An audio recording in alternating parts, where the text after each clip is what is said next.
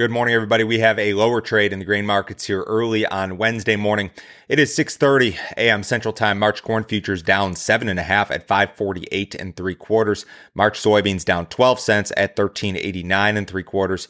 March Chicago wheat down 8 3/4 at 640 3/4. March Kansas City wheat is down 8 at 625.5. March spring wheat is down 3.5 at 623. I've got some internet issues this morning, so if this live stream does not work out, the recording will be available on all the podcast apps. I'm sorry about that. It's one of the perils of streaming live. We had a USDA report yesterday, and the report, it was neutral to slightly bearish. USDA took a conservative stance with its projection to U.S. corn exports in particular, and that resulted in a larger than expected carryout projection.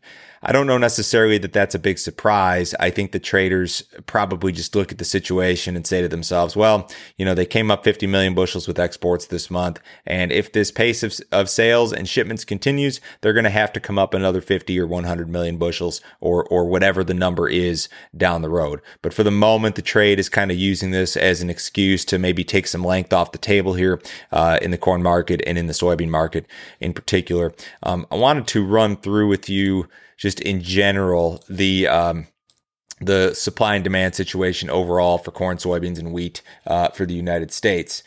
This is U.S. corn ending stocks versus the stocks to use ratio. And this is a really nice chart that's actually available for free on the CME website. It's put together by the Hightower Report. If you want a link to these charts, shoot me an email to info@standardgrain.com. So what you can see here, basically, the number that matters the most to me is the stocks to use ratio, which is the blue line. And the stocks to use ratio for corn is going to be just above 10% this year for U.S. corn. That's the projection. And that would be the tightest since 2013.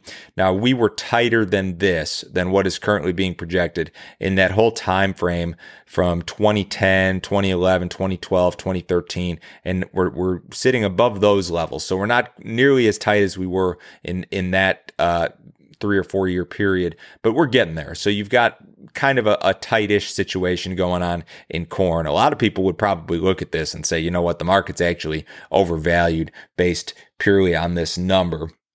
Let me see. I'm going to pull up the same chart for soybeans, and the soybean one is actually very interesting and phenomenal. So the soybeans, we are looking at it's being projected that we will have the tightest U.S. stocks to use ratio in beans in at least the last 25 years. It may very well be the tightest on record. This chart only goes back to 1994, 1995. But the blue line here, you can see we're at like 2.6% is the carryout that's being projected. And that's tighter than 2013 by a very slim margin, and essentially the tightest on record. So when you look at not only just flat out carry out, which is one number, but that's not the number that matters to me the most. The number that matters to me the most is the stocks to use ratio. And the stocks to use ratio is going to be incredibly, incredibly tight. When you look at the same thing for wheat, let me see if I can get my wheat chart up here. We've got one of the more friendly situations that we've seen in recent years in U.S. wheat. Our stocks to use ratio and our outright ending stocks for U.S. wheat will be the lowest since 2014. But you've still got a 39% stocks to use ratio for U.S. wheat. That in the grand scheme of things is hugely burdensome. So I'd probably make the argument that the wheat market is being largely supported by a lot of things not necessarily related just to the U.S. wheat market. You've got this Russia situation. I think the rally in the row crop markets is without a doubt a big issue. So, wheat, it's the tightest it's been in 5-6 years or whatever, but we're not anywhere near being really tight in regard to U.S. wheat. In some of the other headlines here this morning, there was a trucker strike in Argentina. It lasted about 20 days. It ended, and it really didn't hurt corn exports or meal exports. It really impacted barley exports, I guess. There were a couple of big vessels bound for China with barley that were sitting at the port waiting to load. Argentina's main export hub, which is at Rosario, was not impacted by that strike. So that's something you may see in the headlines today, but not necessarily a big factor for corn or soybeans or meal or anything. The U.S. stock market remains incredibly strong. I wanted to mention this here this morning. I haven't mentioned it in a while. The S&P 500 posted a fresh all-time high on Monday. It finished near unchanged yesterday. The S&P is up 78.5% from its March 2020 low. It's up about 4% year to date here, and we're only, 5 or 6 weeks into the year. There are a few factors at play here when it comes to the stock market, and I think a lot of this stuff, it can be related to a lot of other asset classes too, like commodities, and a lot of other things. Government stimulus, money printing, whatever you want to call it, that continues. There's another stimulus package on the way. The details I'm not quite sure of, but there are more dollars looking for a home, more dollars in circulation. The Fed is expected to keep interest rates near zero for at least another 2 years, at least until 2023. So when you have rates near zero and you've got a US dollar that is essentially a depreciating asset, holding dollars is a bad proposition. I think you're going to have a consistent bid under this stock market. That doesn't mean it has to continue to go higher, but I think you're going to have a bid on breaks. I think that as long as interest rates remain zero, you're going to have a bid under this equity market.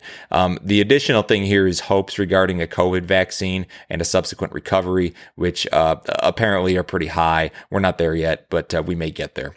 EIA will release weekly ethanol data later this morning. Ethanol production in the U.S. has been running well below normal levels, really since COVID hit last spring.